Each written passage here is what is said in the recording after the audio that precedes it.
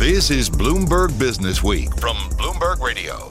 Hi, I'm Jason Kelly. And I'm Carol Massar. Welcome to the Bloomberg Businessweek Weekend Podcast. We've got a takeover of the finance section, which means a deep dive. We're talking all about private equity. It's all about private equity. And why now? The reason is it has become a hugely influential part of the global economy, only getting more important in a lot of ways, especially as we get closer and closer to that 2020 election. Go online, check out the cover of the magazine on newsstands because it just shows visually all of the aspects of our life where private equity is, whether it's housing, whether it's hospitality. I mean, they are everywhere. Whether it's advising the presidents of the world's most important countries on how to get along. And a lot of the questions we have for this issue really centered around, okay, so what does it mean? What does it mean for gender equality? What does it mean for income inequality? What does it mean for influence in Washington? And where does all that money come from? Exactly. So it's a must read. Also this week, a new way to measure wealth, and Businessweek Talks, we catch up with the CEO of Delta. Plus, we've got a tech startup with a lot of friends in the administration.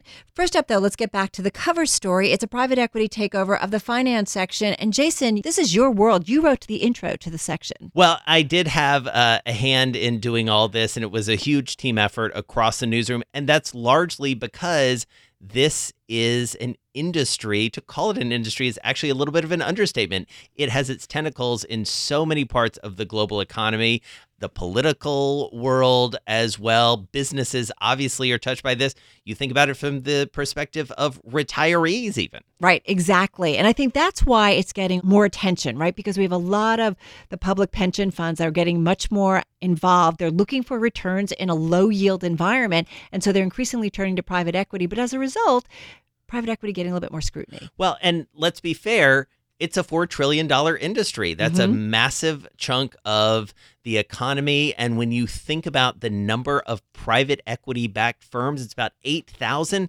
That's almost double the number of publicly listed firms. So when you think about that, when you think about the, everything from J.Crew to Supreme to your dentist's office to daycare centers, I mean, we could go on and on and on. Right. And that's not even including all the things they have owned in the past: Dunkin' Donuts, the Weather Channel, Hilton Hotels. A big part of the story is here we are 10 years out from the financial crisis. These guys, the private equity firms, when so many of the financial firms needed bailouts from the government, private equity didn't, and they saw opportunities, especially when a lot of the valuations came down, depressed properties, literally properties, but lots of different businesses, and they scooped in, and that really has been a big reason for their rise. Well, they stepped into a lot of places where people either wouldn't go or weren't allowed to go anymore, whether it was lending to companies, which a lot of the banks got out of, whether it was single-family homes. Blackstone became one of the biggest landlords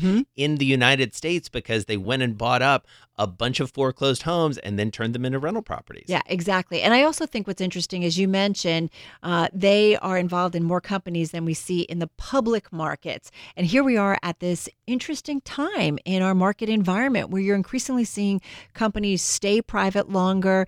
There's a lot more going on because of the investor money that's around in the private markets versus the public markets. And I think that's why we're also talking a little bit more about private equity and their role in all of that. And let's also not forget that there's an enormous amount of money that's been made. This is a business that has minted dozens of billionaires. Exactly. You think about the money that's been generated. Largely, this is on the basis of a favorable tax treatment, not to get too wonky, but carried interest. Here we go. Here we go. But they've spent a lot of money. The industry has sort of fighting to keep that in place in Washington, and they have really increased their visibility in Washington. And that's a big part of this story as well, because they've had to. So with all this going on, one of the stories that we wanted to look at is the returns of private equity. So when it comes to those returns, I actually teamed up with Hema Parmar on a story about where all that money's coming from. I think, we don't know a lot, it feels like, about the returns when it comes to private equity.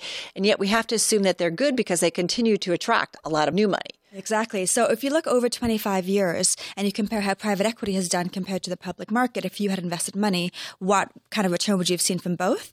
You would see a 13% gain from private equity versus about a 9% from the public market. So better. So especially over 25 years, yeah, quite good returns. Okay, but is it so clear because they're not priced every day? There's not a lot of transparency. So can we take that at face value? So there are a number of concerns that people have with how these returns are calculated. And one of them is the math around what's called the internal rate of return, which is it's one a key of the metric, right? Yeah, exactly. It's a key metric that investors use to gauge how a private equity fund is doing and if they want to consider them to invest. And so the math around that basically is that the shorter the amount of time you can invest the investor's actual money, the better the returns will look.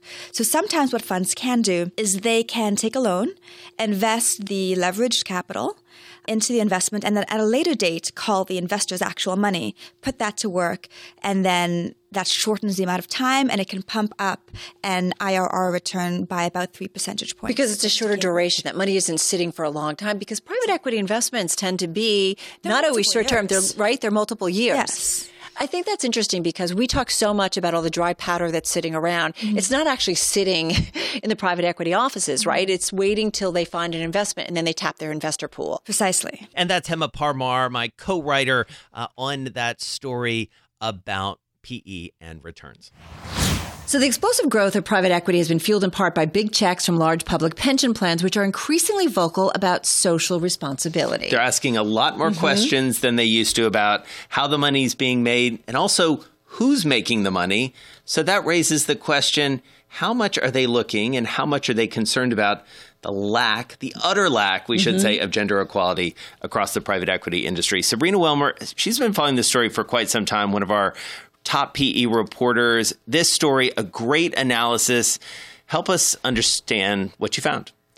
Well, I looked at the top 10 buyout firms by assets and tried to look at the number of women on these buyout teams that are actually making investments. And what I found is that there are very few women, and most of these firms only have one or two women on these teams that are made up of dozens of investment professionals. And Apollo has one, Hellman and Friedman, and also Carlyle only has 15. So, and what kind of positions are they? Are they typically in the most senior? Or? Yeah, I looked at the top 2 senior positions at each firm. And yeah, so it's basically only positions where they're investing money in buyouts. To be fair, Sabrina, and I feel like we need to talk about the Wall Street or financial community overall. Are they kind of the same as what we see on Wall Street and at investment banks or the big banks, or is it worse? Well, according to Preqin, which did a study earlier this year, it was mostly of asset managers. I don't think they included banks in the study, but they compared private equity to hedge funds and venture capital. And it looks like they have worse representation than even those industries which are known for not having women. And most of the women are in investor relations and marketing positions and financial roles. And so when you talk to them, because you talk to these firms all the time, what do they say?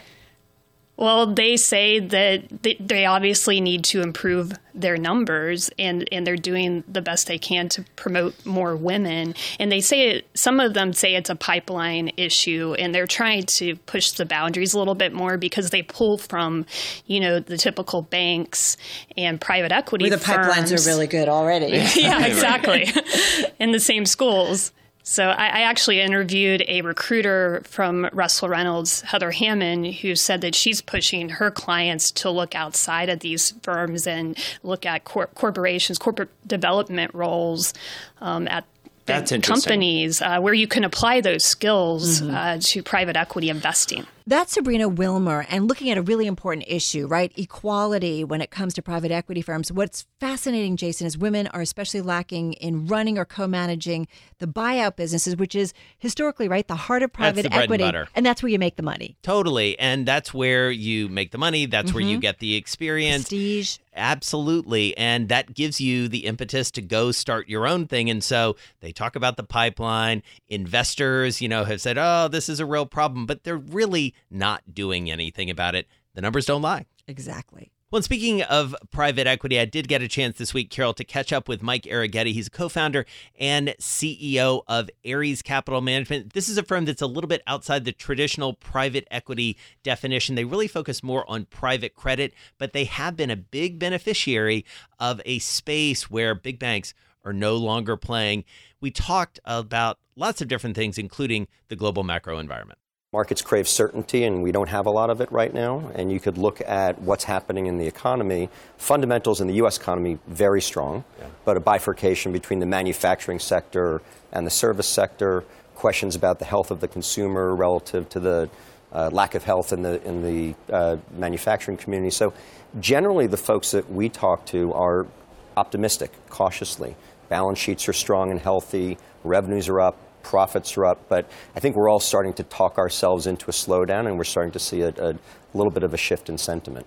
And when you think about sort of the more traditional buyout space, where do you see valuations, and how does that play out through the balance of the year and into 2020? So still a lot of capital in the private equity market, right? So if you look at it, there's $800 billion of dry powder to be deployed. Deal flow is still adequate, but obviously purchase price multiples are elevated and have been for a very long time. I'd expect that to continue. I think the bigger challenge that we're going to have is private equity, since its inception, has made its most money by making companies it invests in better. For the last 10 years, through the use of leverage, cheap cost of debt, and just value, multiple accretion, folks have been able to generate very, very attractive returns. I think those pro-cyclical strategies are not going to work going forward. So right now, valuation is still very, very stable. Liquidity is still very good. But as we get later in the cycle, the ability to improve companies operationally and drive cash flow growth is going to be paramount to actually outperforming. When you think about valuations, you got to think about sort of private market versus public market. And we have seen that writ large. It feels like here in 2019, as companies have gone public, maybe with some disappointing results, at least when it comes to valuations. I looked back at Peloton just last week. How do you sort of square that a bit, given your work both in the private and the public markets? How does that work itself out? I think there are two questions in there. One is just how are the private markets developing relative to the public markets, not just in terms of valuation, but in terms of capital flow.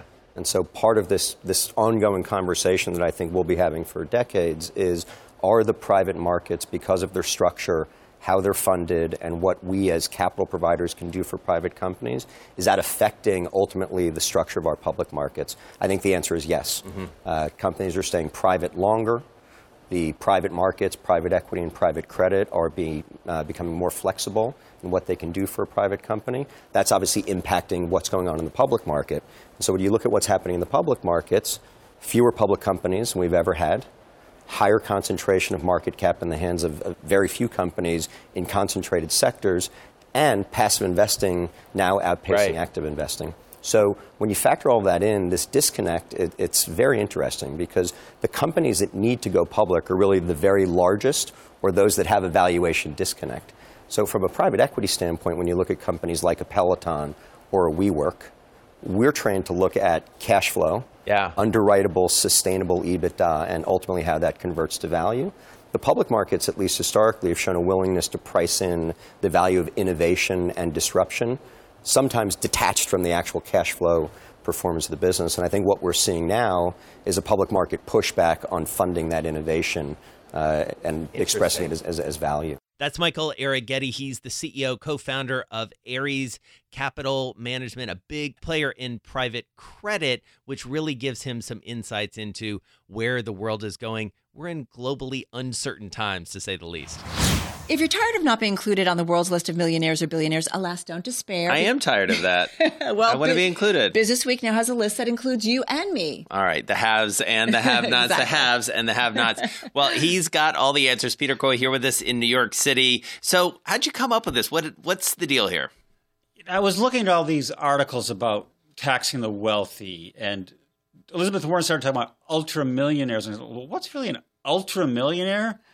And I realized that the gradations when we talk about wealth are not fine enough. So people say a millionaire. But what's a millionaire? It could be anybody from Joe Blow with $1 million in net worth on up to somebody worth $999 million. That's a big gap. It's a very big gap. And the same thing with billionaires. I mean, there's a big difference between your Joe Schmo, local 1 billionaire, and somebody like Jeff Bezos or Bill Gates who have like over 100 billion in net worth. So the idea is scientific notation, which you, of course, recall from 5th grade. Do you actually? Vaguely. Okay. Vaguely. So like 1 million is 1 times 10 to the 6th. So if you're just a simple millionaire, you're a 6. 1,000 is 10 to the 3rd power, so that makes you a 3. Most people probably are worth more than $1,000, we hope. But so that gives it all the way down to -2, which would mean 10 to the -2, which is 1 penny. So everybody from a -2 on up to an 11 is on this wealth scale. So 11 is a Bezos, That's Buffett 100 type billion wealthy. bucks. Yeah, not Buffett. Not Buffett anymore. There's that's only right. 2. Right, 2 people 11s. in the world who right now are 11s.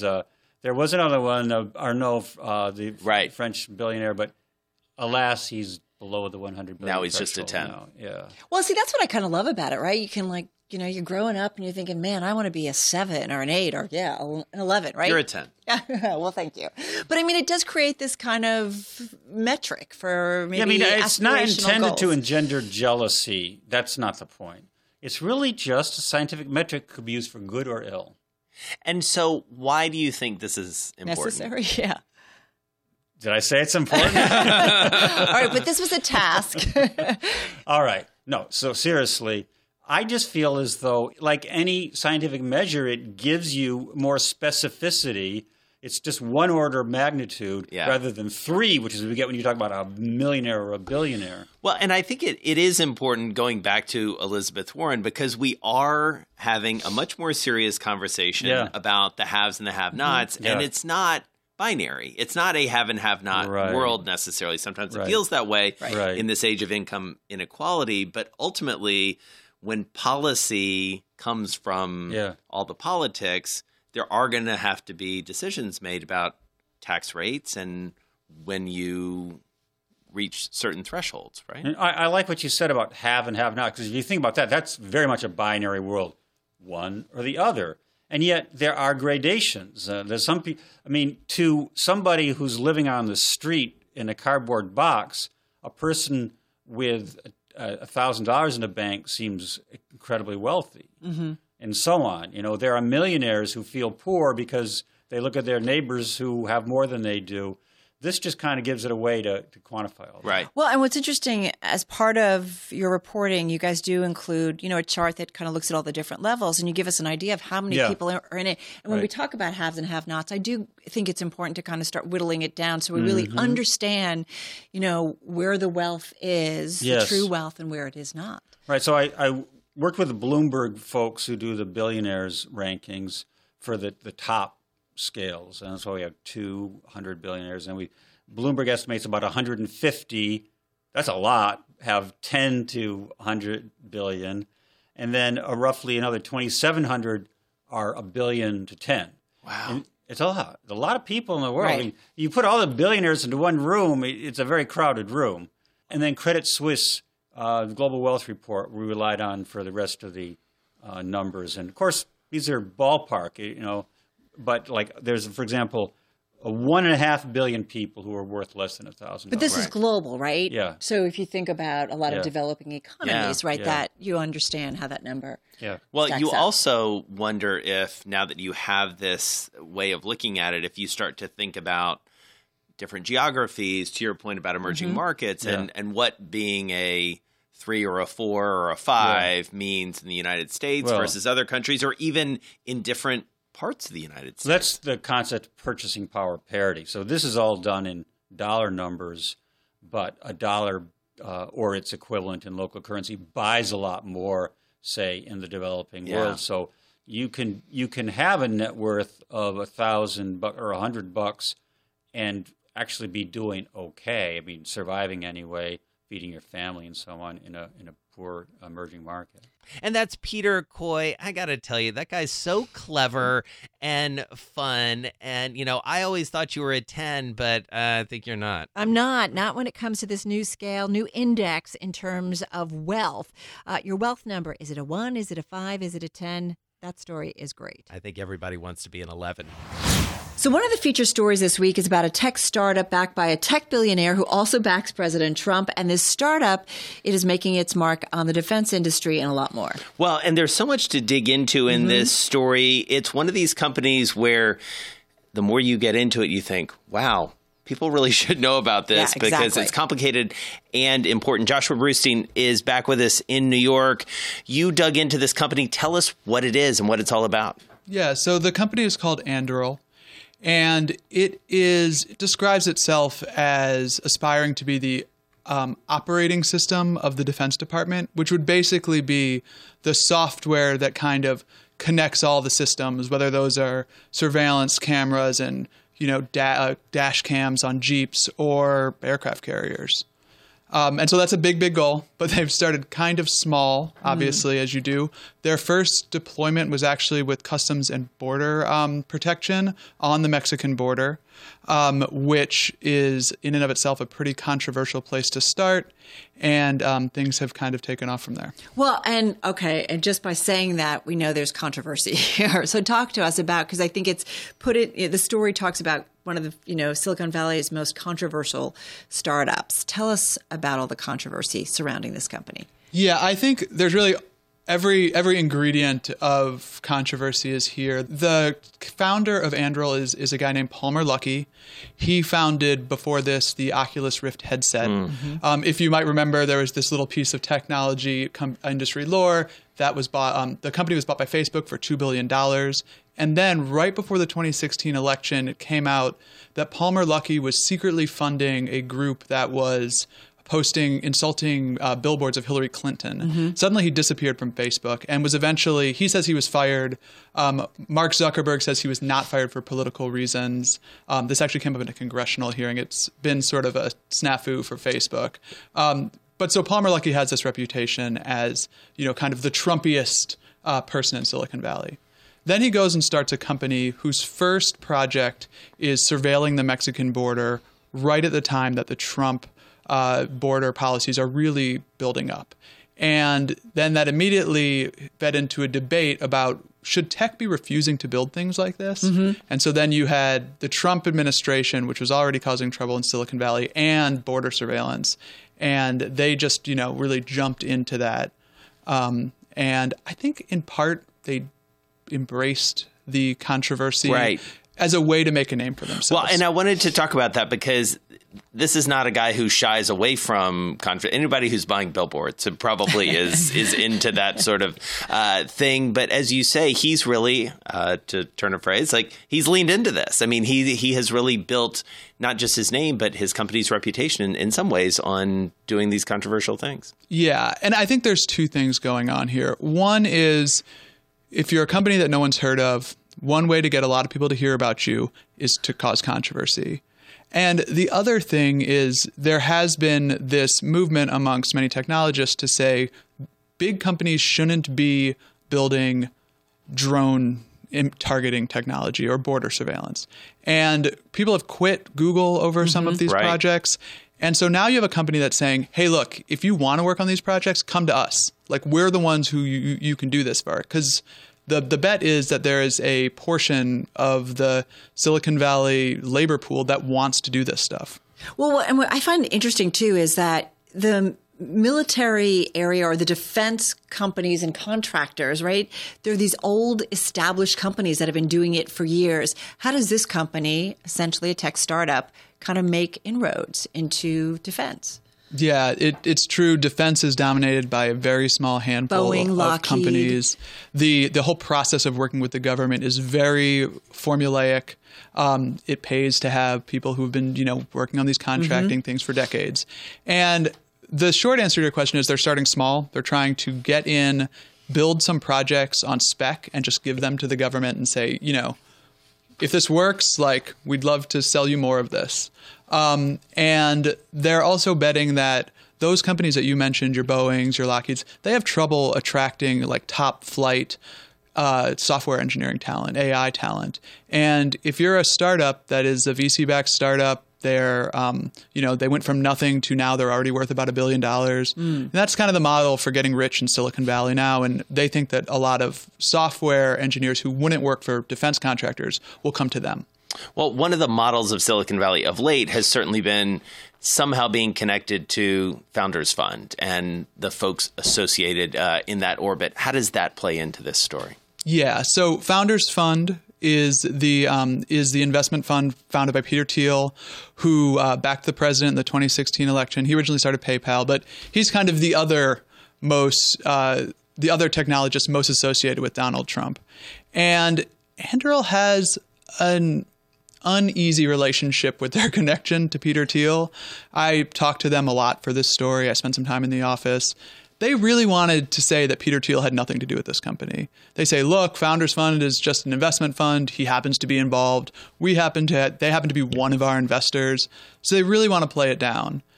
At the same time, like, this fits into some of Peter Thiel's other business interests. Palantir is another software company that does very similar work. Talk to us, though, a little bit about the work that they're doing, because the story opens up with one of the engineers, and he's playing around or showing how their drones can work. Tell us a little bit about that. Yeah, so the actual project that my story mostly focuses on is a project they call the Interceptor, and it's basically a drone that autonomously will fly into other drones and knock them out of the air. The idea is that cheap hobbyist drones are being used in an increasing number of military ways. And as we just saw in Saudi Arabia. Although those were larger drones, but we have seen smaller drones used, in an assassination attempt, in various attacks, and they're very hard to deal with. So the idea is we could just build a bunch of small drones and put self-flying software on them and tell them anything that breaches this airspace, just ram into until it falls down.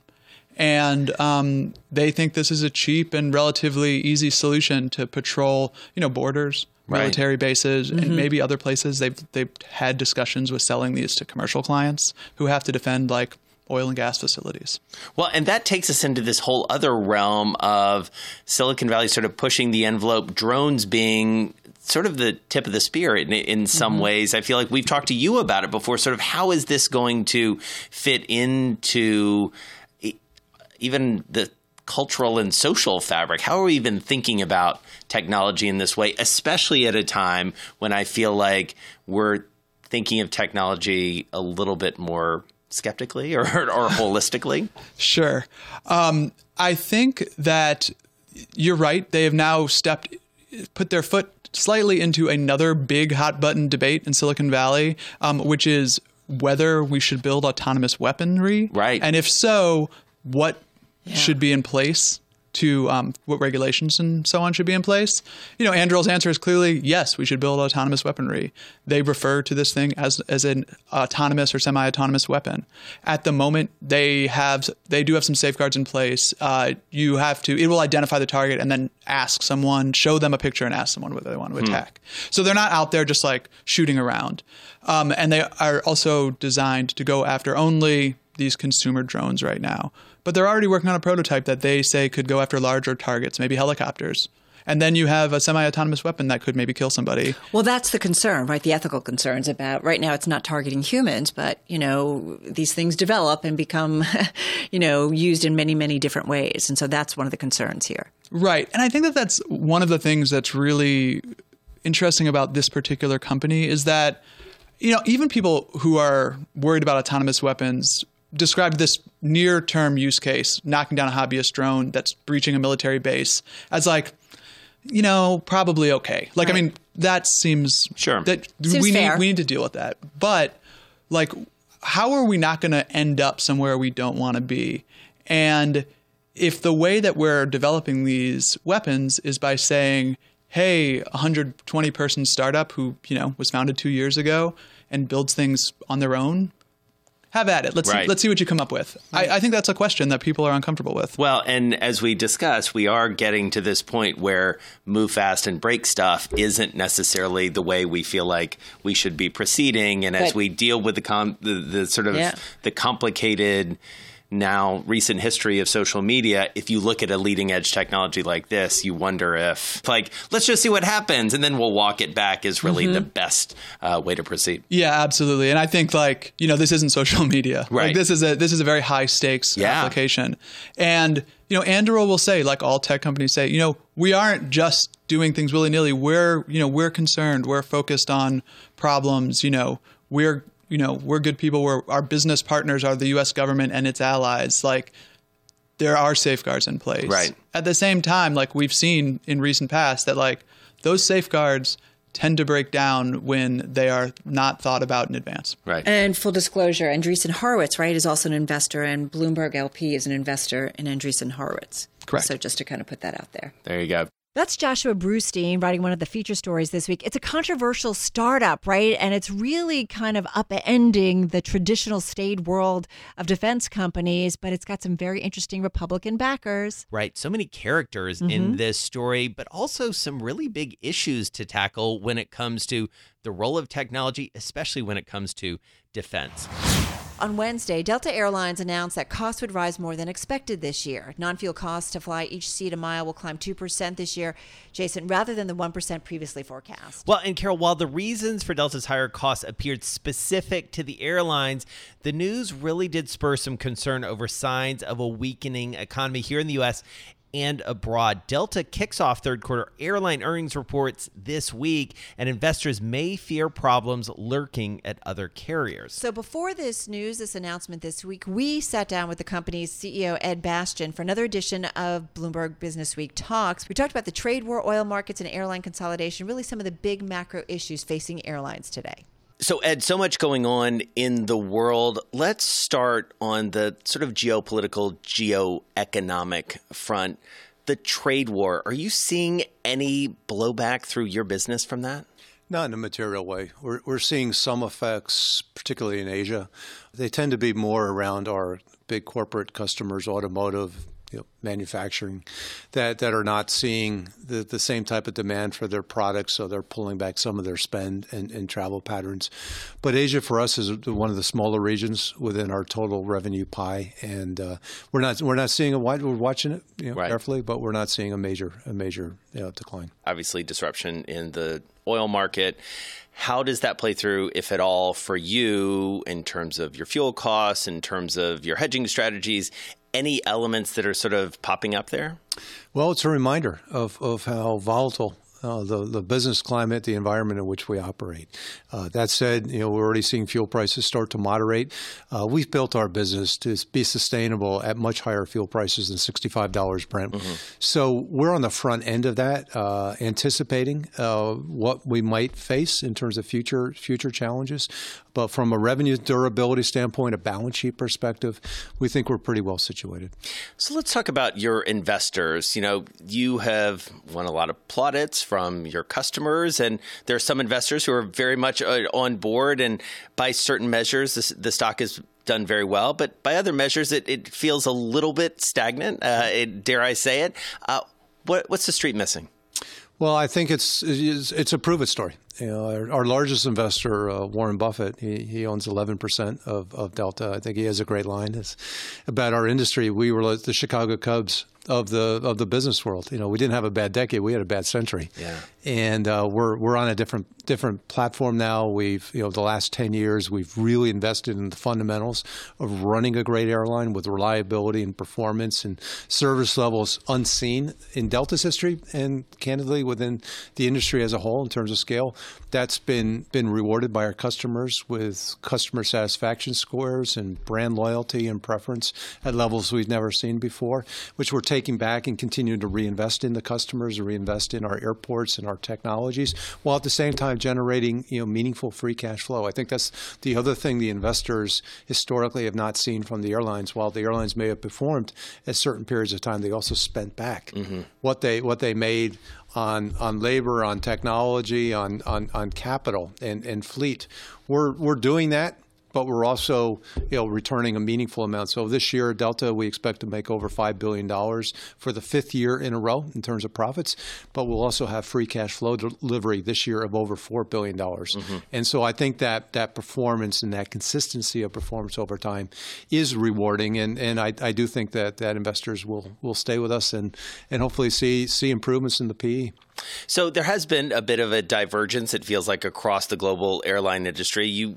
It feels like you're one of the haves. There may be some have-nots out there. Are we going to see some more consolidation, and will you participate in that? I don't think you'll see consolidation in a meaningful way in the U.S. You may see it in maybe other parts of the airline market, not necessarily participating relative to Delta. Internationally, I do think you'll see. Yeah. Europe, you're already seeing it. You're seeing bankruptcies in Europe in terms of some of the European carriers. I think you'll continue to see some consolidation trends there. So on the global scene, that's where we've been investing. We've invested in a number of our partners, and really not consolidation. It's more to have influence within our global network of carriers. You'll see more of that from Delta potentially, but I don't think on the U.S. side you'll see that. And what do those partnerships tend to look like now, and what might they look like in the future, either geographically, or are there new and different things that you can try to sort of create that family, as it were? Sure. Well, one of the things I think that has not been successful in the airline world are the alliances. I'm self-critical of the SkyTeam Alliance. I don't think we've brought a lot of great value to customers. I don't think we've brought a lot of great value to our member airlines. And we're going at this thing in a very different approach. We're going at it through Delta making bilateral investments in the most important partners. We own 49% of Virgin Atlantic. We own 49% of Aeromexico, the two closest carriers to us on either side of the country. We're invested in Air France, KLM. We've invested in Korean. We've invested in China Eastern. We've invested in Gold down in Brazil. And as a consequence, what you see is this network of influence that we're having within those companies. So those companies want to know what Delta has learned about operational efficiency and prowess. And that's Ed Bastian, the Delta CEO. It was really good to catch up with him. What an interesting guy. I joked before we went on the air that I really only knew him from those little video screens on the backs of seats on his planes. It was kind of like meeting a movie star in some ways. That's funny. But he's got a big job on his hands. He's been very successful. WeWork. It seems so innovative and in sync initially with our ever increasingly sharing economy, many buying into this melding, Jason, of work and life. Well, I feel like when we started this year, we thought, wow, this is such a 2019 company. Yeah. And at this point in the year, it feels like, whoa, that is a 2019 company. Ellen Huet is here with us. She joins us from San Francisco, tracking every twist and turn. And Ellen, as we were talking before we came on air, you mentioned the fact that, you've been watching this for a while, and obviously the scrutiny increases as the company gets closer and closer to going public, but wow, there's scrutiny and then there's scrutiny. Yeah, it's, I've covered WeWork for, at this point, probably more than 3 years. And I've written about a lot of different stuff about them. I remember even a couple of years ago, I was writing stories about, the people who work running their offices. These are people who are the community managers and stuff. And they dealt with some of the stuff that you're kind of hearing echoes of now, which was there was a lot of partying in the offices. They had to come in and deal sometimes with drunk members or sometimes the detritus left over after people had used the offices for parties and things like that. And it's just interesting to see how, attention on this company has really evolved as it has become bigger and bigger. So like you said at the beginning of 2019, when it got this round of funding from SoftBank that valued it at $47 billion, all of a sudden it was this huge company. And as it prepared to go public, which we learned about in April, then I think that's really when people started looking at it and thinking like, is this company ready? And really anticipating the S1, which came in August, which I know was a very exciting day for me. And then it feels like at each turn there's more that's revealed. And there aren't huge surprises for someone who's covered the company for so long. I think the culture has been pretty consistent. But it has been interesting to see how public investors or public potential investors have viewed some of the conflicts of interest, the corporate governance structures, the personalities at the top of the company, and not always reacted very favorably. So family was a big element at this company, and ultimately it was a big part of its undoing. How did all of this kind of seem to go under the radar for such a long time, Ellen? So it's interesting. There's kind of two ways to look at the role that family plays in WeWork. So this has always been a company that's about communal spirit Remember they had community adjusted EBITDA was one of the financial metrics that they used in an earlier financial document. They took it out for the S1, but it's been part of their ethos. They talk about life is better together. They explain, sort of make a life, not just a living. They really want to bring work and life together. And I think that ends up blending personal and professional. And then separately, the people at the top, this is Adam Newman, Rebecca Newman, and some of the other people who help run WeWork, really are also very comfortable having family ties play a big role at the workplace. So obviously, Adam and Rebecca are married. When you look at the origin story of the company, it's actually Adam and Miguel, the other co-founder, and then Rebecca sort of emerges 4 or 5 years in as someone who now has a co-founder title. This is something that, if you look at early stories about WeWork, this was not something they discussed, but she became more important as the company became bigger. And then beyond that, there, as we mentioned in our story this week, there's a lot of other family ties at WeWork. There are, Rebecca's cousin was the head of real estate for a long time. His parents ran the summer camp where WeWork used to have their summer retreats. Her brother-in-law, up until this past week, actually worked at WeWork as a vice chair. There were some others that were disclosed in the S1. A brother-in-law of Adams is someone who runs the gym and fitness offering at WeWork. There was another family member that was paid for some of the live events that they put on.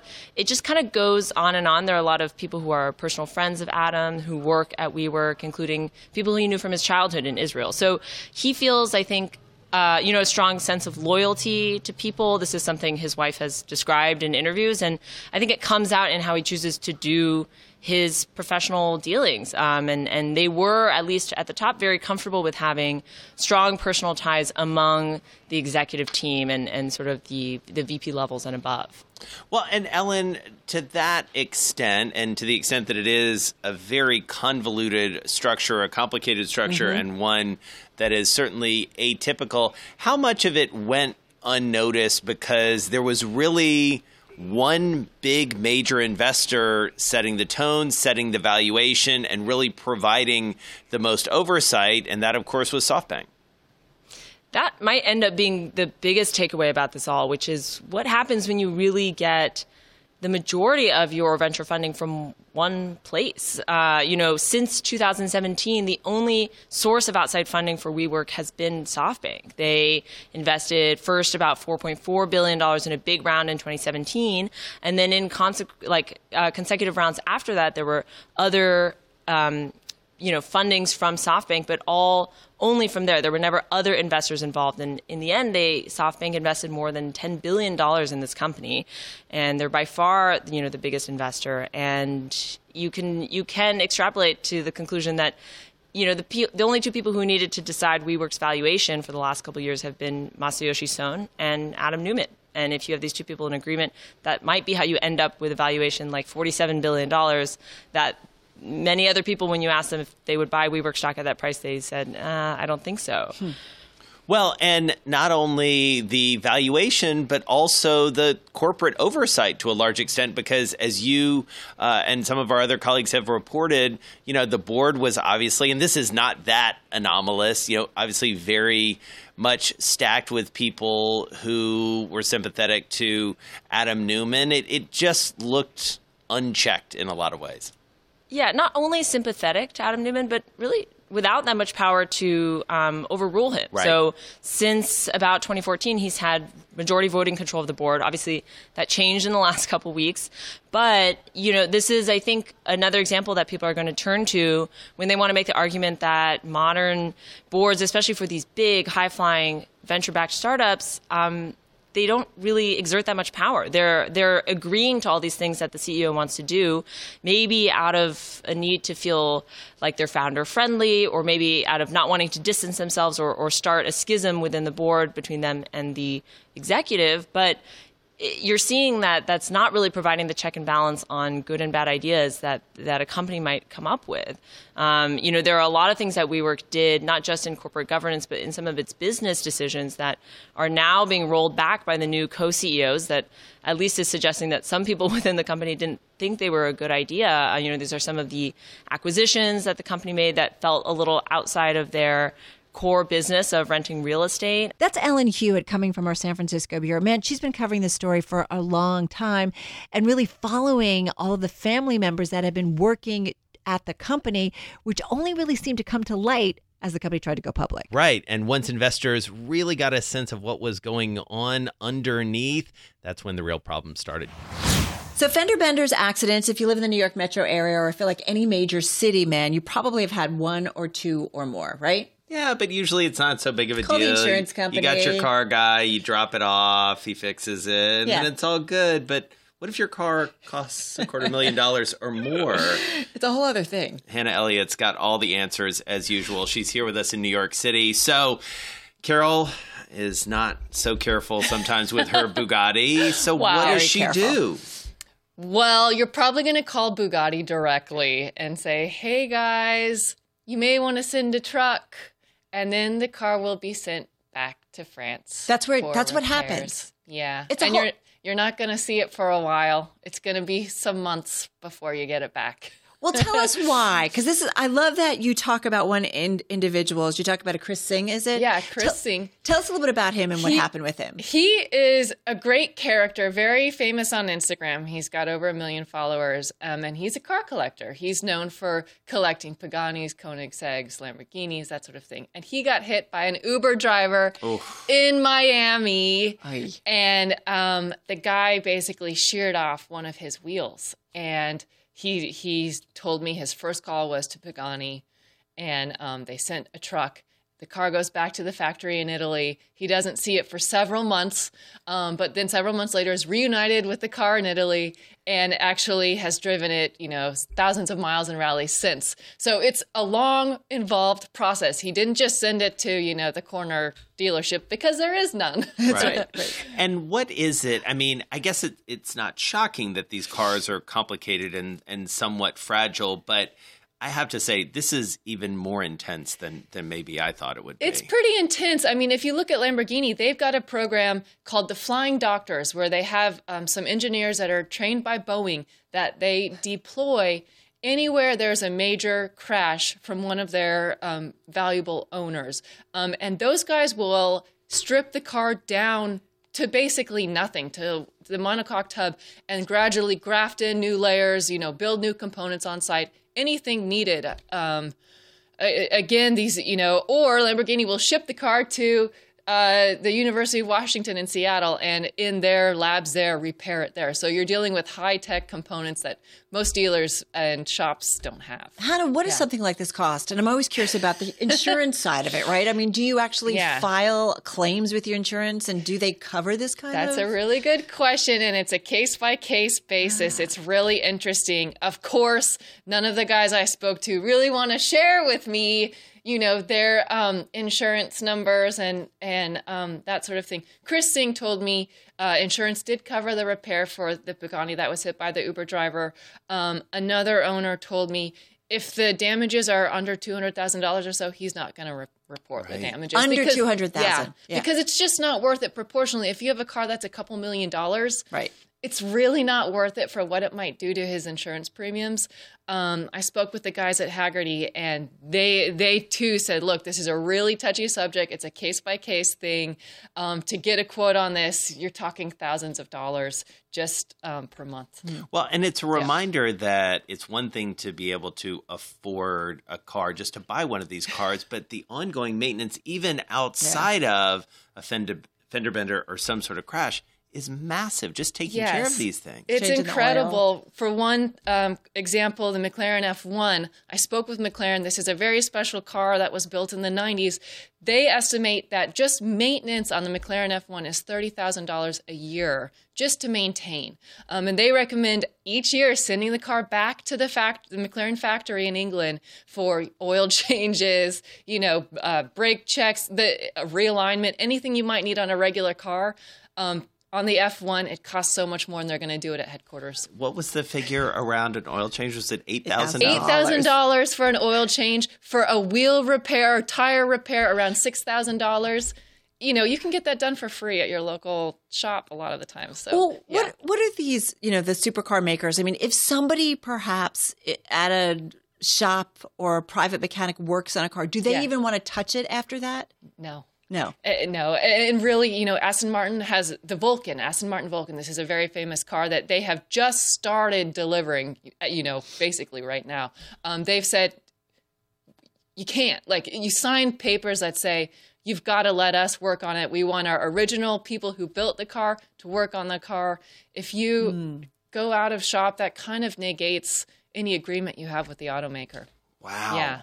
And so is this just the world we're living in, this sort of high touch, high cost? I mean, you talk about cars all the time, and we talk about automation and all these different elements of the car world. Is this just getting more extreme as the rest of the world goes the other way? I think so. I will say one owner, I think, had a great point. Dan King, he's a big collector in Southern California. He said, look, I just keep a couple of guys on my own payroll who work very closely with the Koenigsegg factory, but he has them in-house in California. I think that's the smart way to do it. And probably we're going to see more and more of that, where you just retain the services of, certified people under your own house. And Jay Leno had a great story that is only Can you imagine? Well, tell us what happened. Well, this was in his garage. He was backing up one of his Lamborghini Miras and backed it into the other. Who has that problem in life? I mean, yeah. Happened But just luckily, the other day. The great thing is Jay has a whole shop at his disposal. Right. So, he at least could repair the cars on site. Do they ever total a car?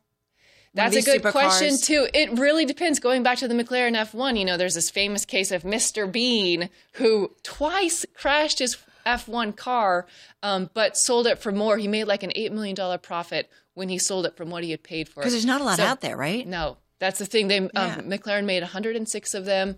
They're not making any more. Right. The idea is you can't really total it just because it's valued so highly now. Well, and to your point, in so many cases, if it is really damaged, they're really just going to rebuild it completely, right? Essentially from the ground up. Completely. Chris Singh told me that. Dan King told me that. Look, if you do get to the point where you have to send it back, they're basically building you a new car. And that's Hannah Elliott. Her job, it's so tough. And, she did have to talk to people who were in a very sad state of affairs because their $3 million car was in the shop in England for months at a time. Well, exactly. We get a fender bender, right? We call up the insurance company. We go to the corner mechanic and get it fixed in a couple of weeks. It's a very different story when you own a supercar.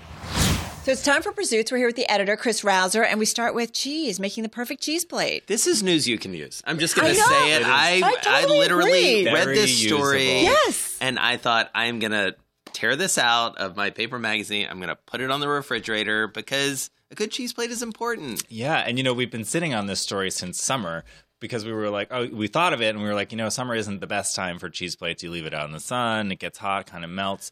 But it's a little moist. There's a new cheese plate book. There's a website devoted to cheese plates. There's Instagram accounts devoted to this. So we thought now is the time to really go over the basic rules. Right. So Kate Crater talked to a bunch of cheese plate experts and we got some tips. And some of them actually were a surprise to me. One of the tips that she recommends is actually including vegan cheese, which is something that I am sort of spiritually against, but it's actually a great idea. If you have vegan guests. Have you tried it? I didn't try it, but some of the vegan haters on our team did try it. And it's nut cheese, right? So it's using like almond milk and cashew milk, and it's pretty good actually. But it's a nice option, right? And it's really being nice to your guests. Yeah. And then another thing she said to think about is timing, actually. So, I just shove whatever cheese is in the fridge out on a plate right before guests get there. Right. But actually, you should have your cheese come to room temperature before, because then it becomes softer. It's the right way to cut it. So, maybe like 45 minutes before you're ready, take the cheese out of the refrigerator. You also point out that different cheeses require different types of presentation, slicing versus chipping, and which I didn't really know was a thing, but help us understand. Yeah, so if you have like a small soft cheese, you can serve like a log or in a wheel, you can serve that whole. But if you're getting something bigger, even like a blue cheese or like sort of an aged Gouda, something that's going to be hard, actually get in there with a knife and chip pieces off. The way you might see Parmesan cheese served like at a restaurant or something, so that people can just grab a chunk. I love, too, that there's kind of like fill-in things, right? Like nuts and so on and so forth. Yeah. So, oftentimes you'll see sort of like a quince or a fig jam on a cheese plate. But, there's all sorts of directions you can go. So what Kate and the chefs recommend is sort of creating veins of like cured meat that sort of wave through the plate and then fill in any empty spaces with nuts or dried fruit or fresh fruit or stuffed hot peppers or something hot and spicy like a mustardo is a good idea. So just get some variety on there. The other takeaway I had from this is essentially more is more. Like load it up. And, nobody likes a skimpy looking cheese plate. And in fact, even sort of like a well-organized cheese plate is not as important as sort of a bounty. Yes, it should look like it's erupting. It should look like a cornucopia of stuff. It's not that sort of fine dining thing where you get a little itty-bitty tiny thing on a plate. You want as much cheese as possible. All right, a lot of cheese. All right, that's good to know. Aren't you so glad we all went to journalism school? So yes, because it brings us to this next story. Swim up bars. Yeah, so, Sandals in Montego Bay. Sandals, that great, chain of resorts, right? All-inclusive, great place for Seen families. their commercials. Yes. Well, they're really pushing the Montego Bay place right now. And so they approached us and they were like, it's the 35th anniversary of our You knew that, Chris swim up Rausser. bar. Sorry, I knew that, but I didn't know if everyone else did. Okay, Right. And they were like, we've redone it. And it actually was the first swim up bar in the Caribbean. And so they were like, do you want to look at a history of the swim up bar? And I was like, yes. Yes, I do. Your publicist is going to get a raise. And we really looked into it. And there's a totally funny, interesting history of the swim up bar. It sort of started actually in Las Vegas when people would be hanging out by the pool and casino owners were like, we're losing money when people are relaxing. How do we get them to spend while they're chilling out? So they actually moved casino tables out to the pool, and then they put bars out by the pool. And then in the Caribbean at the Sandals, they were like, why can't we serve people drinks while they're in the pool? Let's just put a bar in the pool. It is really decadent. Like there's something about swimming up, and it's like, it's give me a cheesy, martini. but it's great. I mean, some of the cheesiest things are the best. But aren't you surprised that it's only 35 years old? For some reason, I thought it was a lot older. Yeah, well, actually, Sandals claims that even serving cocktails on the beach is actually a relatively recent invention. Like they say they sort of started doing it like 40 years ago and it wasn't a thing before that. My theory is that when the Greeks were on Mount Olympus, they were serving drinks on the beach. But apparently this whole thing is actually pretty recent. Well, and it's become even more of a phenomenon, and the aesthetics of it are that much more important in the age of Instagram, because you have so many people who really want to, first of all, take a picture of themselves on vacation to make everyone jealous that they're on vacation and having a drink and at the swim up bar.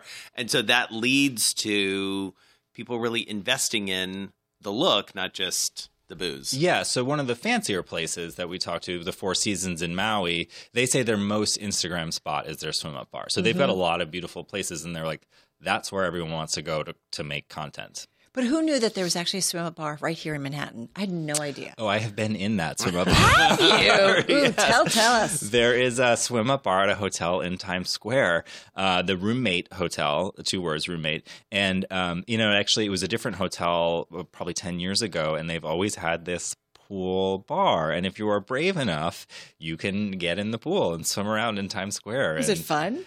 It is fun. It is fun. It's funny. It's not a huge pool. It's like kind of a small pool. It's sort of a novelty. But the time that I was there, it was someone's birthday. Someone threw the cake in the pool, and then you had to get out of the pool. So it's a dicey proposition. Was it Carol? It's Times Square. No, it was not me. It was not me. No. But yeah, if you want to, you can. All right. So I don't know where to go. I know. Swim up bars. From Manhattan to One Brooklyn. thing I would like to do is check out the Brooklyn Academy of Music, because there is a lot of interesting things going on. Isn't Madonna going to be there even? So Madonna is at the Brooklyn Academy of Music right now. She's been there for the past couple of weeks. Yeah, she wanted to start her Madam X tour in a sort of more intimate environment. I mean, it's a 2,000 person theater, so it's not tiny, but it's a lot smaller than the arenas she normally plays. And BAM is this cultural institution in the heart of Brooklyn, has 3 theaters and a bunch of spaces. They're building some more art spaces. It's been around a lot longer than swim up bars. Yeah, it's been around for 150 years. I had to figure out some kind of connection. And it is one belated, but good. I know. A little slow here. One of the city's largest arts institutions, actually, and it can be very overlooked. People in Brooklyn love it. But they get incredible international artists. They get celebrities to do plays, and they're really trying to bring it to the next level. And they're also trying to adapt to a changing Brooklyn. Right. 30 years ago, Fort Greene, where BAM is, was a very low-income neighborhood, and now it's very yuppified. Mm-hmm. And they want to continue to bring in audiences that represent all of Brooklyn. And so they're trying all sorts of different new kinds of productions from all over the world to try to draw in these people. Well, and that is what was so interesting to me about it, is this notion of, Brooklyn in this moment of, I wouldn't say existential crisis, but certainly a little bit of angst about, is it going to hold on to what it was, especially in the context of the city of New York, or is it just going to be gentrified like everything else? Manhattan Junior. Yeah, I mean, right on the back of Fort Greene is downtown Brooklyn, and every single block is a skyscraper is being built, like a residential condo tower or a rental tower, and it's a very changing neighborhood, and Fort Greene really represents that area, that whole change. And to that point, they have a new artistic director. Actually, he's been there for a little while, and he comes from an interesting background, like a Broadway background, so he brings some different traits to that job. So we wanted to do this story because David Binder is the new artistic director, and he replaced a guy who'd been there for 35 years. So this is a really new moment for BAM. And so, and David Binder produced the Highline Festival, which was curated by David Bowie, very cool. And he also produced Hedwig and the Angry Inch, which won a Tony and was a very cool sort of transgressive Broadway production. So he's got sort of a big leagues experience that he's going to bring to BAM.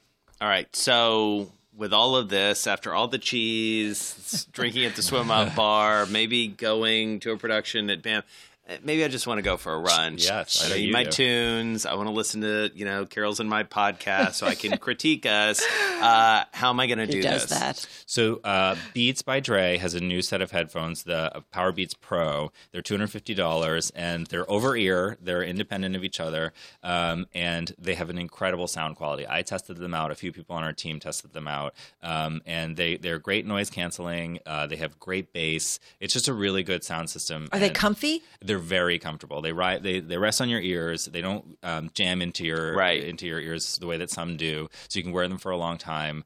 We really like them, and we tested a bunch. So and what's interesting is, just to remind people, is Apple and Beats are together, and so you kind of get the best of both worlds here. And I do think a lot of our listeners and viewers don't go in for like the big over ear cans, and want something that's a little more subtle. And these are waterproof, or is it like for working out they're a little sweatproof. Bit? You can't go swimming with them, but you can get them pretty wet. What do they cost? They cost $250. All right. That's Chris Rouser. And who would have thought that it would be so interesting and so complicated to create the perfect cheese plate? I had no idea, but I ripped that page out of the magazine, and let me tell you, I'm up in my cheese game. And that wraps up Bloomberg Businessweek's Weekend Podcast. Thanks so much for joining us. I'm Jason Kelly. And I'm Carol Massar. Be sure to tune into Bloomberg Businessweek Radio live Monday through Friday, starting at 2 p.m. Wall Street time. And if you can't catch us live, get our daily podcast for the ride home at iTunes, SoundCloud, or at Bloomberg.com. And you can get this week's edition of the magazine. That's on newsstands now. We'll be back right here next week at the same time. This is Bloomberg.